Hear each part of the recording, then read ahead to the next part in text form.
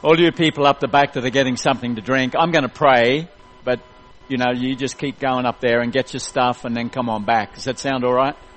Good stuff. Father, thank you for today, and thank you, Lord, that we can meet tonight to worship you and to hear your word, and with your grace and the help of your Spirit, Lord, to apply it into our own hearts and into our daily lives.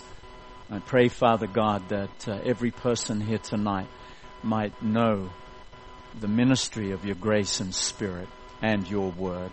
And I pray that in Jesus' name, amen. Keep going up there, that's okay. You just keep moving along. Okay. Well, tonight is, as Bennett reminded you, it's the last in the series, Relight the Fire, and that song was a great song, so thank you guys for that. Great song. And tonight, the theme that was given to me was along the lines of bold and confident, and coming out of 1 Kings chapter 18, verses 17 to 39, and I kind of just rephrased it a little bit. I want to talk about being bold and confident, of course, but I want to talk a little bit about the showdown that took place on Mt Carmel. And the passage is long, so what I'm going to do is I'm just going to pick out bits and pieces out of the passage. It goes from 1 Kings 18, verses 17 to 39. So we'll just read it as we need to look at it, and hopefully draw some things out of that will greatly encourage us.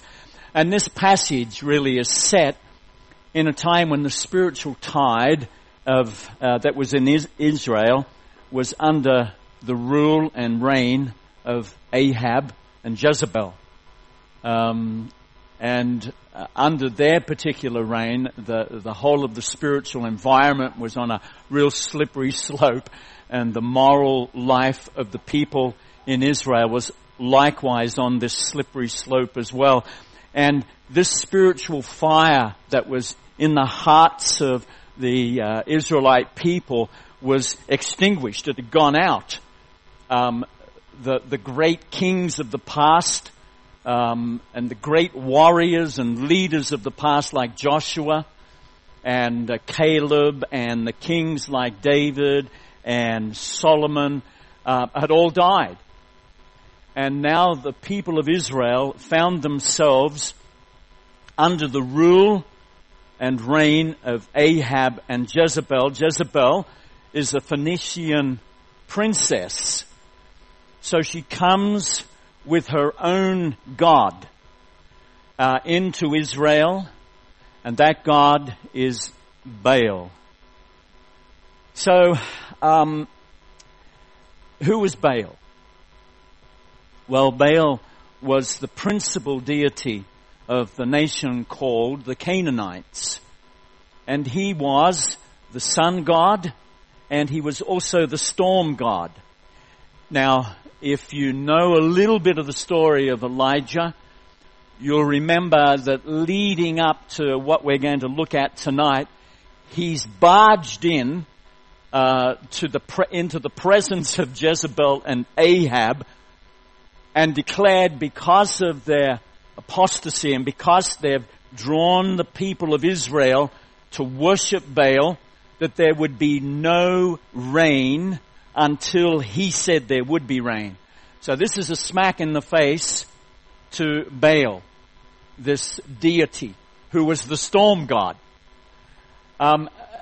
With Baal, he brings his consort, and that's the fertile or fertility, I should say, goddess, which is Ashtoreth.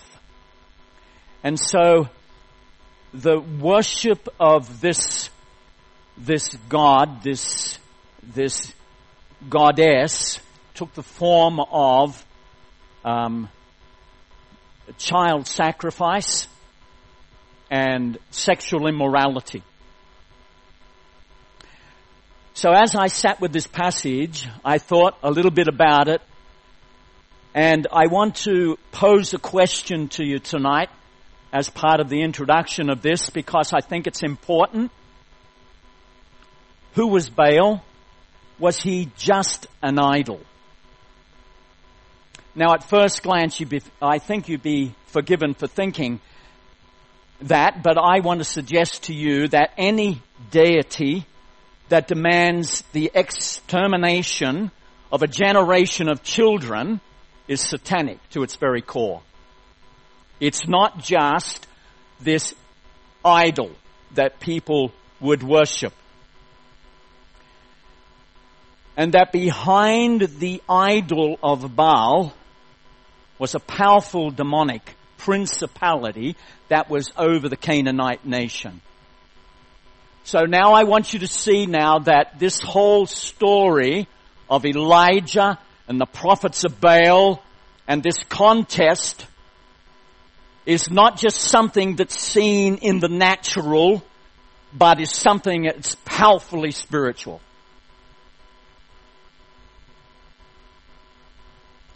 That powerful demonic spirit seeks to hold power over various geographic areas, nations, is not something new. In Daniel 10 we read the words of Gabriel. Now Gabriel is an archangel and Gabriel is a messenger. He is not a warrior angel. Okay? He's powerful, he's an archangel, but he is a messenger. So he brings the word of the Lord, just like he did to Mary. Mary, the Lord has said.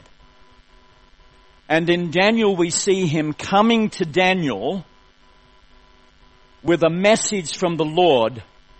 And he says to Daniel, in Daniel chapter 10 and verses 12 to 13, he says to Daniel, who's been praying for God to give to him insight and discernment and wisdom about a situation that is taking place in the nation where he, along with the other Israelites, have been exiled. He's asking God, God, I need your wisdom, I need revelation, I need to know what to do. And so Gabriel comes in answer to the prayer, and he says to him, don't be afraid, Daniel.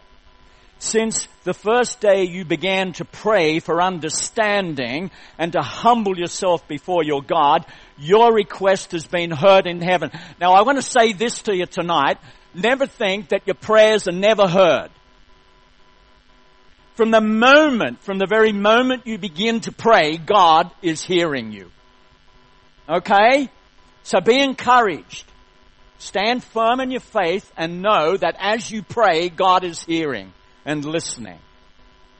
And so he goes on to say, I have come in answer to your prayer. Wouldn't you love an archangel to come in answer to your prayer? I want to tell you we have so much more than that to come to the answer to our prayer. We have God himself in the power and the person of the Holy Spirit that lives within us. I have come in answer to your prayer. But now listen to this. This is what he says to him. But for 21 days the spirit, prince of the kingdom of Persia, blocked my way. He's not talking now about flesh and blood. He's not talking about a prince on a horse with an army in flesh and blood. He's talking about a prince who's a great powerful principality, demonic, that is over the nation of Persia. Starting to get a picture here? Starting to get an understanding that this confrontation on Mount Carmel is just not, my God's bigger than your God. This is spiritual warfare, church. Why, gee, it's exciting. You know why it's exciting? Because we're on the winning side. But nevertheless, the battle is still there.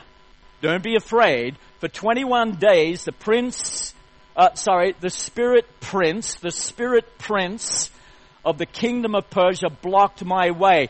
Then Michael, who was Michael? another archangel. But who is Michael? He's not a messenger, is he?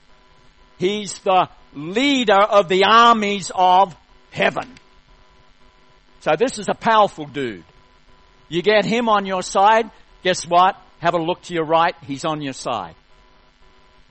Michael, this great archangel, came to help me, and I left him there. See, Gabe's just a messenger, and he's not just a messenger, but he left this great, powerful archangel, Michael, to deal with this great, demonic, powerful spirit, to make a way so that Gabriel could come through.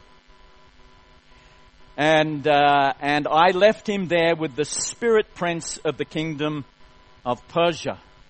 Now, this short series has been about relighting your spiritual fire for God. Well, let me tell you that you have an enemy who would just love to make sure that that fire stays well and truly quenched, that it doesn't happen, that he would see you and us as a church lukewarm. The devil doesn't mind lukewarm. What he does mind is red-hot Christians. And so he will do everything in his power to extinguish that flame that we've been saying, come on, Holy Spirit, relight it. And if we've been praying and asking God to do that over these past weeks, I want to tell you the enemy has also been active in trying to snuff out the work of the Holy Spirit in that area. And one of the ways he will do that is to get you sidetracked with the world and to lead you into compromising your devotion and your fellowship of the Lord Jesus Christ. I love what Paul said to the Corinthians in the sense that it's a powerful warning. 2 Corinthians 11 and verse 3, he says, but I am afraid, this is Paul speaking, that just as Eve was deceived by the serpent's cunning, your minds may somehow be led astray from what? From your sincere and pure devotion to Christ. What is it that Satan wants to do more than anything else as a Christian? As a Christian, he can't touch you in the sense that other than God says. But I want to tell you something. What he will do is he will try in your mind to get you anxious, concerned, and worried, fearful, whatever it might be, so that you are led away from a pure devotion to Jesus Christ. That's what he will do. And Paul warns us that in Ephesians 6 and verse 12, we are not fighting against flesh and blood. Now, isn't this an amazing illustration with Elijah and Ahab and Jezebel and all the prophets of Baal? And we would think it's a contest between flesh and blood, but let's look deeper. Let's look with eyes that really begin to see what's happening in the heavenly realms. And what we see is Paul saying we're not fighting against flesh and blood and enemies, but against evil rulers and authorities of the unseen world, against mighty powers in this dark world, and against evil spirits in the heavenly places. Well, that could frighten the living daylights out of you, couldn't it? If we didn't have Jesus on our side. All that to say that the battle rages, and the battle is hot, and our enemy is powerful. But John says, greater is he that is within you than he that is in the world. Greater is he that is in you. Want to tell yourself that right now? Greater is he that is within me. Who is in you? Amen. by the Holy Spirit, Jesus is within you. You've got to tell yourself that. Sometimes you've got to slap yourself a bit and tell yourself, greater is He that is within me than he that is in the world.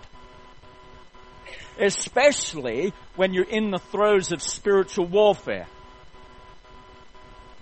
And finally, in Matthew 12 and verse 27, Jesus called Satan Beelzebub. Remember that? If I do what I do by the finger of God, why do you call me Beelzebub? Linking the devil, here's Jesus linking the devil to Baal Zebub. Okay? And Baal Zebub was a Philistine deity in 2 Kings chapter 1 and verse 2. So the Baal of the Old Testament was nothing more than a demon masquerading as a god. And Paul reminds us in 1 Corinthians 10 and verse 20 that all idolatry is ultimately devil worship. He says this, the sacrifices of pagans are offered to demons, not to God, and I do not want to be a participant with demons. So in the light of that, because I want to give you a greater picture here. This is not a Sunday school story. I want to give you a greater picture here. In the light of all of that, I want to suggest that it's not just a showdown here on Mount Carmel between men, but rather it's a battle in the spiritual and takes place in the heavenlies, just like Paul said. And it's between Jehovah God. Jehovah means the Lord Almighty. Oh, don't you love this? I mean, truly, even if you look at Israel, I could get off on a tangent right now. If you look at Israel today, you think, and I think, that the battle is between the Jews and the Palestinians. It is not. The battle is between God Almighty and Allah, Satan. It's a spiritual battle, but it is worked out in the natural. And that's what happened on Mount Carmel. There's a heavenly battle going on that's worked out in the natural. And it's between Jehovah, God, and that is deliberately His name. God, the name for God in that place is deliberately put there. He's Almighty. He's the Lord, Sovereign, Almighty. And this powerful demon, Baal. And that God has the victory in the heavenlies is ratified by what happens in the natural. And that's the defeat of Ahab, Jezebel, and all the prophets of Baal.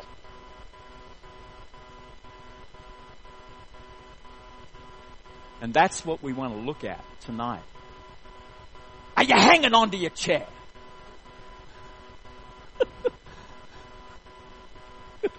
I am. It's against this backdrop that we meet the prophet Elijah, when he comes with a message from the Lord, and it's a clarion call for the people to turn around from the direction that they've been going and to relight the fire of love and loyalty to God. And that's truly been the message over the last 6 weeks or whatever it is. It's church. This has been this exaltation, this encouragement. Church, let's relight the fire. Not in our own strength, but through the person of the Holy Spirit who lives within us and is amongst us. That He would relight the fire, not by human endeavor, but by Him. And in tonight's passage, things come to a head. In one corner, there's Ahab and Jezebel, and the prophets and the priests of Baal. And the entire nation of Israel, apart from 7,000 who had not bowed the knee to Baal. Poor old Elijah didn't even know about those ones, but there were 7,000 still who were loyal to God. Had not bowed their knees to him. And on the other hand, there's Elijah and God. The odds may look stacked, eh? But who of us tonight knows that one with God is a majority? It absolutely is. And as we look at this showdown on Mount Carmel, let's take a time to allow the Lord to speak into our own hearts and to reveal things that might not be as they ought to be, whether in our personal lives or in us as a church. Okay, let's join Elijah on top of Mount Carmel, which really is a bit of a hill rather than a mount. It's 556 meters high, which is not big. But nevertheless, I'd hate to run up it. Okay, so let's have a look. Then Elijah stood in front of them and said, "How long will you waver, hobbling between two opinions? If the Lord is God, follow him. But if Baal is God, then follow him." But the people were completely silent. What a bunch of wusses. Then Elijah said to them, "I am the only..." Wasn't that in there? Oh, that was my own translation. Sorry. "I am the only prophet of the Lord who is left. But Baal has 450 prophets. Now bring 2 bulls. The prophets of Baal may choose whichever. One they wish and cut it into pieces and lay it on the wood of their altar. But without setting fire to it, I will prepare the other bull and lay it on the wood on the altar, but not set fire to it. Then call on the name of your God, and I will call on the name of the Lord. The God who answers by setting fire to the wood is the true God." And all the people went, "Oh, yeah, that's not bad, eh? Yeah. Gee, it's a win-win situation, isn't it? We can't miss this one."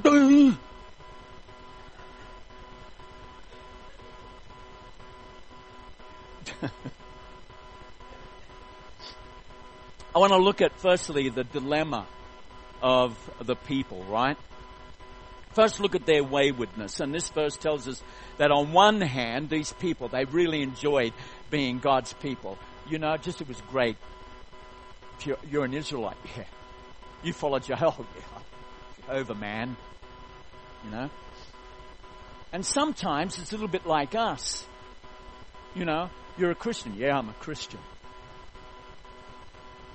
I guess what we're wanting to find out tonight is, are we truly living a life that in fellowship and devotion to God, or are we living a life of compromise? Are we indeed hobbling between two opinions? In fact, the word there talks about limping along a fence, or like a bird. You watch a bird and it jumps from branch to branch to branch. Why doesn't it stay on one branch? For goodness sake. From one branch to another branch to another branch. And this is the picture that that would be Elijah, is giving. You're just wavering between two opinions. And you know what wavering is? Yeah. Oh, no, yeah. Oh, yes. Oh, no. Yes, I agree. Now, God is... Oh, no, hang on for a second. Baal is God. Oh, no. So it's between two opinions. And the time has come.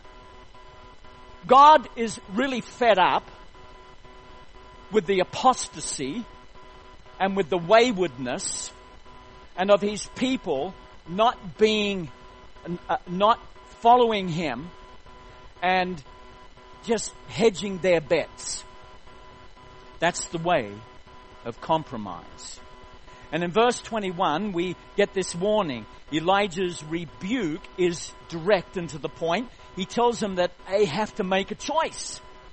Elijah sees their compromise as an affront to God. And he's telling them that they must choose which side they will be on, since they cannot genuinely serve two gods. Can you hear perhaps the word of Jesus in all of this, who said in Matthew 12 and 25, every kingdom divided against itself will be ruined, and every city or household divided against itself will not stand. 12 disciples, empowered and filled with the Holy Spirit, turned the world upside down. They were singularly devoted to God. Singularly devoted to Him. They were full-on Christians. And so they followed Him without wavering, that's after the resurrection, of course, filled with the Holy Spirit. And so we've got to be sure that, say that differently, that we would be a church so empowered, so filled with the Holy Spirit, and that we would be following Christ just with pure devotion, solely focused upon Him. Then I want to tell you that Blackheath Baptist Church could turn the world upside down. Now don't fall asleep on me. At this point, you should be swinging from the chandeliers or doing a little bit of Blues Brothers down the aisles. That's what we should be doing. But if we are not all hot for Christ, then it's a little bit like Jesus is saying, if the house is divided, if the house is not all hot, but some hot, some cold, some lukewarm, some around there and there, then it will not stand. Maybe I'm stretching that a little bit, but maybe I can use it as something that would help us to understand of our need to be hot for the Lord Jesus Christ. Over hundreds and thousands of years since Elijah faced Baal's prophets on Mount Carmel, things have changed just a bit. Culture is vastly different. The world itself is nothing like it was back then. However, one thing remains the same, church, and that is God is still God. He hasn't changed. In fact, James says not even a shadow, not even a hint. There's not even a of God changing. Not even a hint. What was that? A hint. Not a bit of God changing. Sorry, I really like my sermons to be entertaining as well. So James leaves us in no doubt that there cannot be any compromise. There can't be compromise. When he wrote this, and he's speaking to Christians here, so duck right now. He says, you adulterers. What's an adulterer? An adulterer is somebody who says, I love you, but goes over to someone else. So he says, you adulterers, don't you realize that friendship with the world makes you an enemy of God? Friendship with the world makes you an enemy of God. I say it again, if you want to be a friend of the world, you make yourself an enemy of God. You know what will snuff out the fire of the Holy Spirit in you and I? Compromise.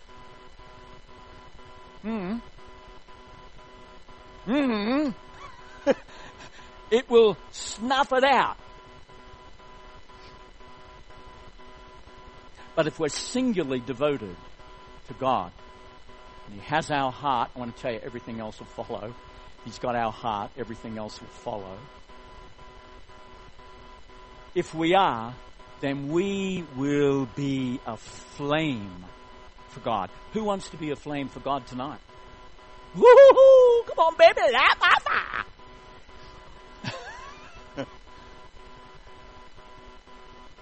Yeah. Yep, the Holy Spirit, man, I'm right. I'll just give me another one. So that was the dilemma of the people of God. Okay? What about the demonstration of the power of God? In verses 25.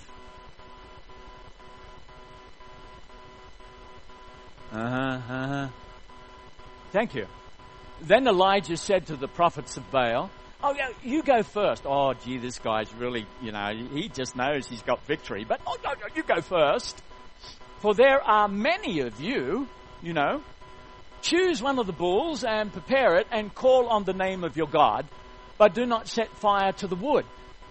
You see, Baal was the god of storms. He was the god of lightning. So he's the god of lightning, and so Elijah's setting him up badly, really. So don't light the fire. Then called on the name of Baal from morning until noontime, shouting, "Oh Baal, answer us!" But there was no reply of any kind. Then they danced, hobbling around the altar, because their feet were really sore by midday. And they made. About noontime, Elijah began mocking them. Oh, why wouldn't you? Let me tell you. You'll have to shout louder, he scoffed. For surely he is a god. Perhaps he's daydreaming or is relieving himself. He's gone to the toot. Okay. Or maybe he's away on a trip. Or is asleep and needs to be awakened. That doesn't sound like mocking to me. That sounds like serious scoffing to me. So they shouted louder. Mate, they start to get themselves into a frenzy now.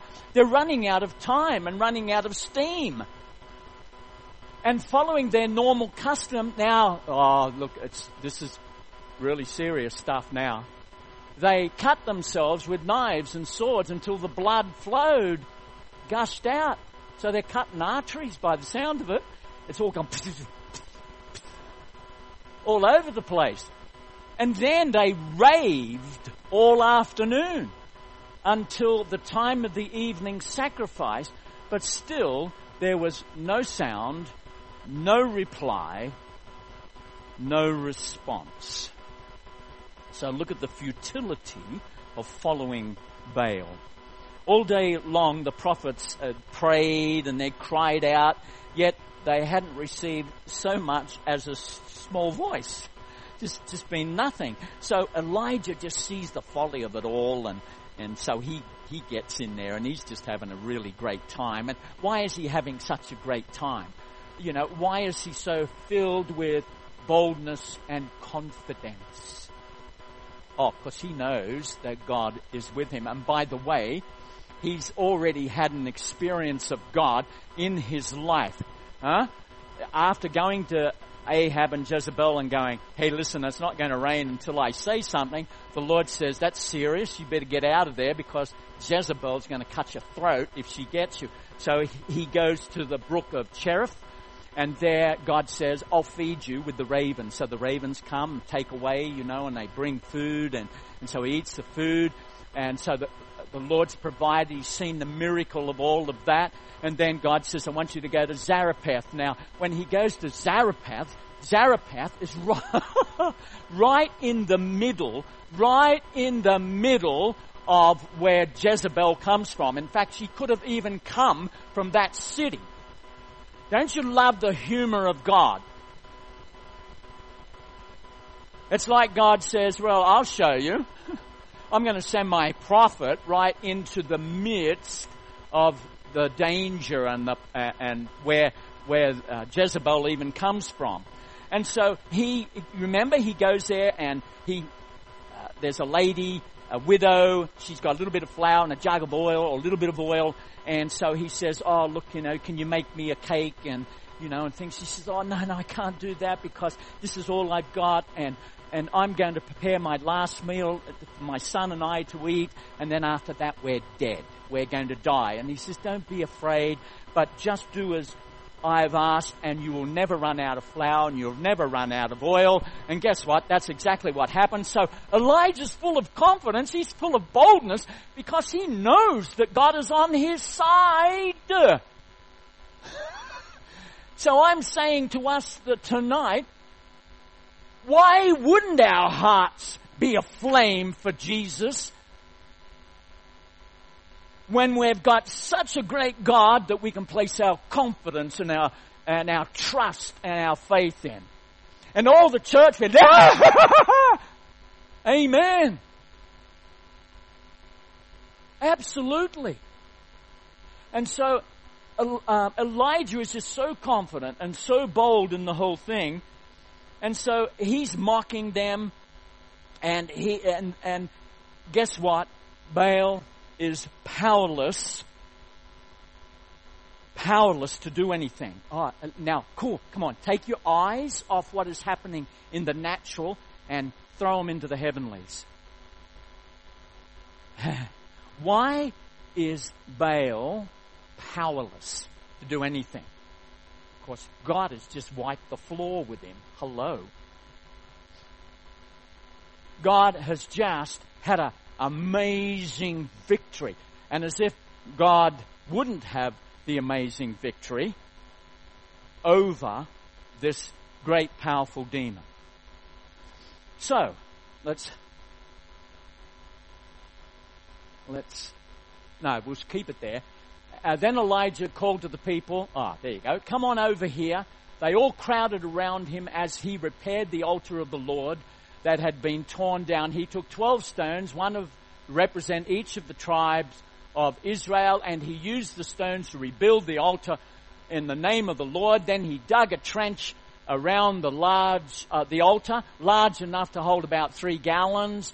He piled wood on the altar, cut the bull into pieces, laid the pieces on the wood, and then he said, fill 4 large jars with water. And if you look at the translation of all of that, we're talking gallons and gallons and gallons of water, and pour the water over the offering of the wood.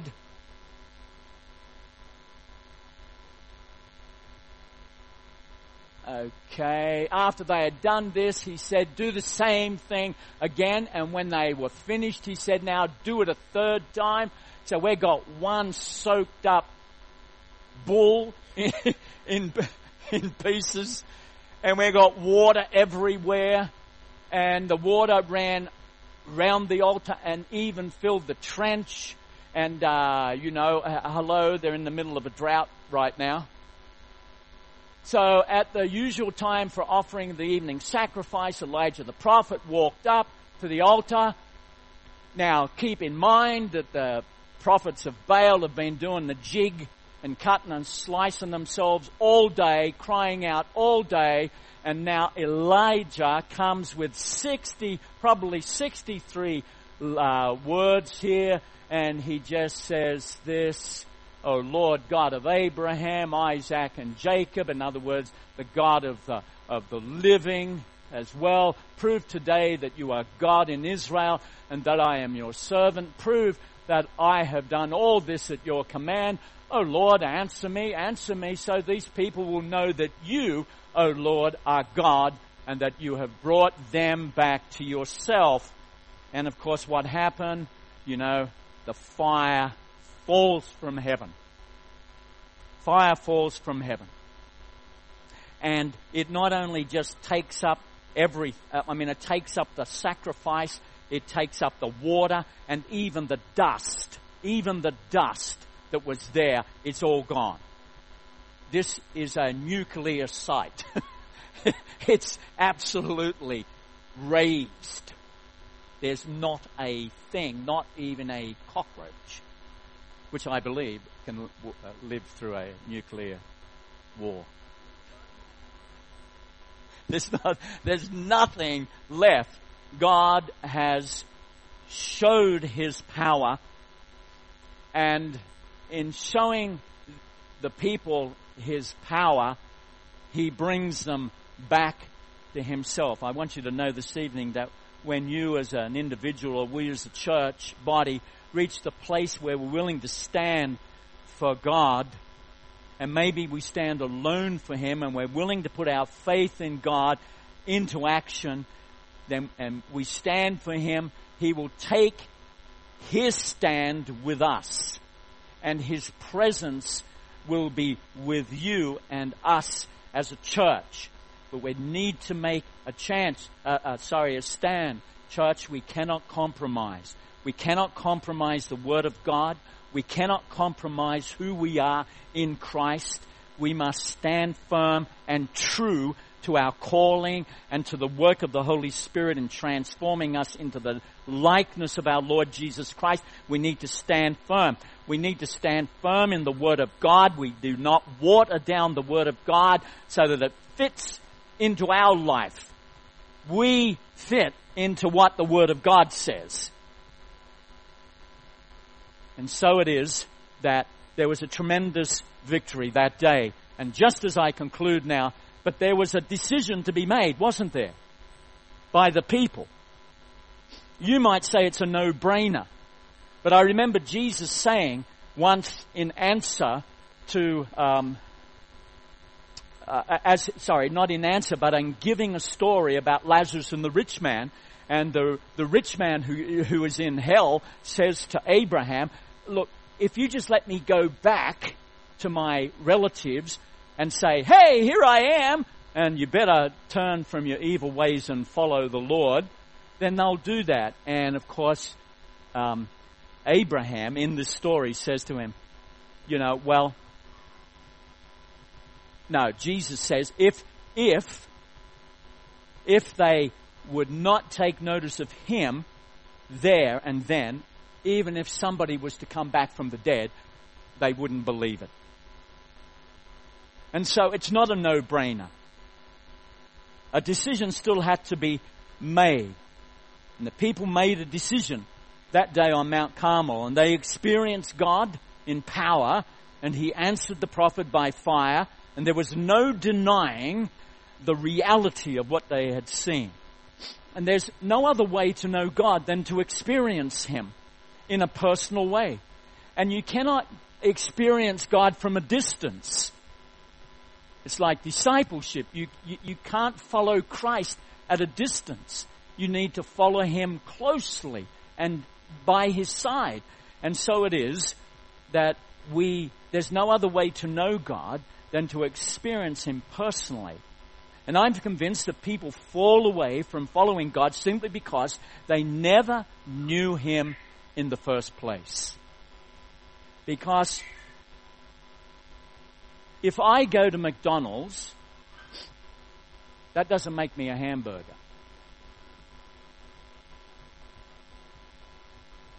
And just because I go to church doesn't make me a Christian. Okay?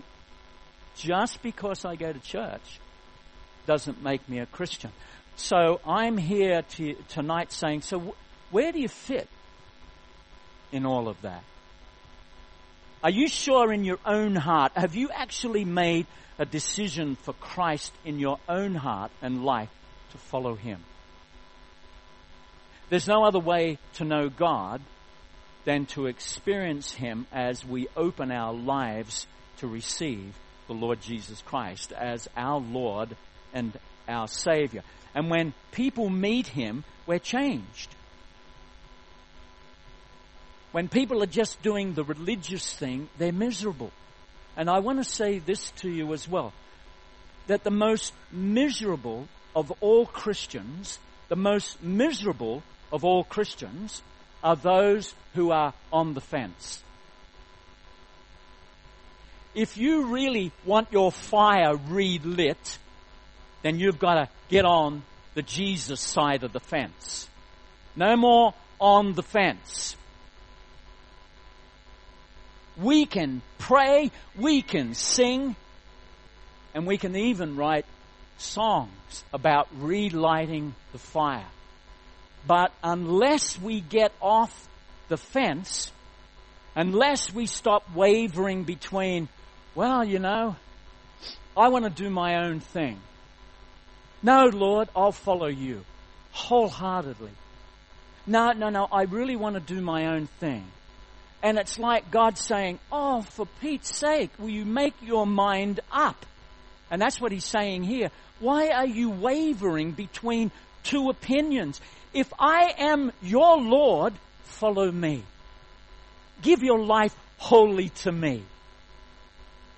And I will put such a fire in your stomach, such a passion for me in your life, such an abundance of life. After all, that's what Jesus came to give us, did he not? Abundant, I have come to give you life in all of its fullness. But it's only found in our first in our commitment to Jesus, and then in our wholehearted fellowship of him. When we come to the place where we're willing to separate ourselves from all other gods that compete for our attention and yield to God, then we will find ourselves drawn to him, true in heart and true in worship. Nothing in the world is more captivating and appealing than a heart that is aflame with love for the Lord Jesus Christ, and a heart that burns with a desire to see God glorified, whatever the cost. John Wesley was once asked the secret about his life and his ministry. And this is what he said. I ask God to set me on fire and let people watch me burn. I wonder if that could be your prayer tonight. I wonder if that could be your prayer tonight. I'm going to do something that I didn't even think I'd do right now. If that's your prayer tonight, and as we've been journeying through these last several weeks of Relight Your Fire, and the band can come back now, I'm not sure what the last song is, it doesn't matter.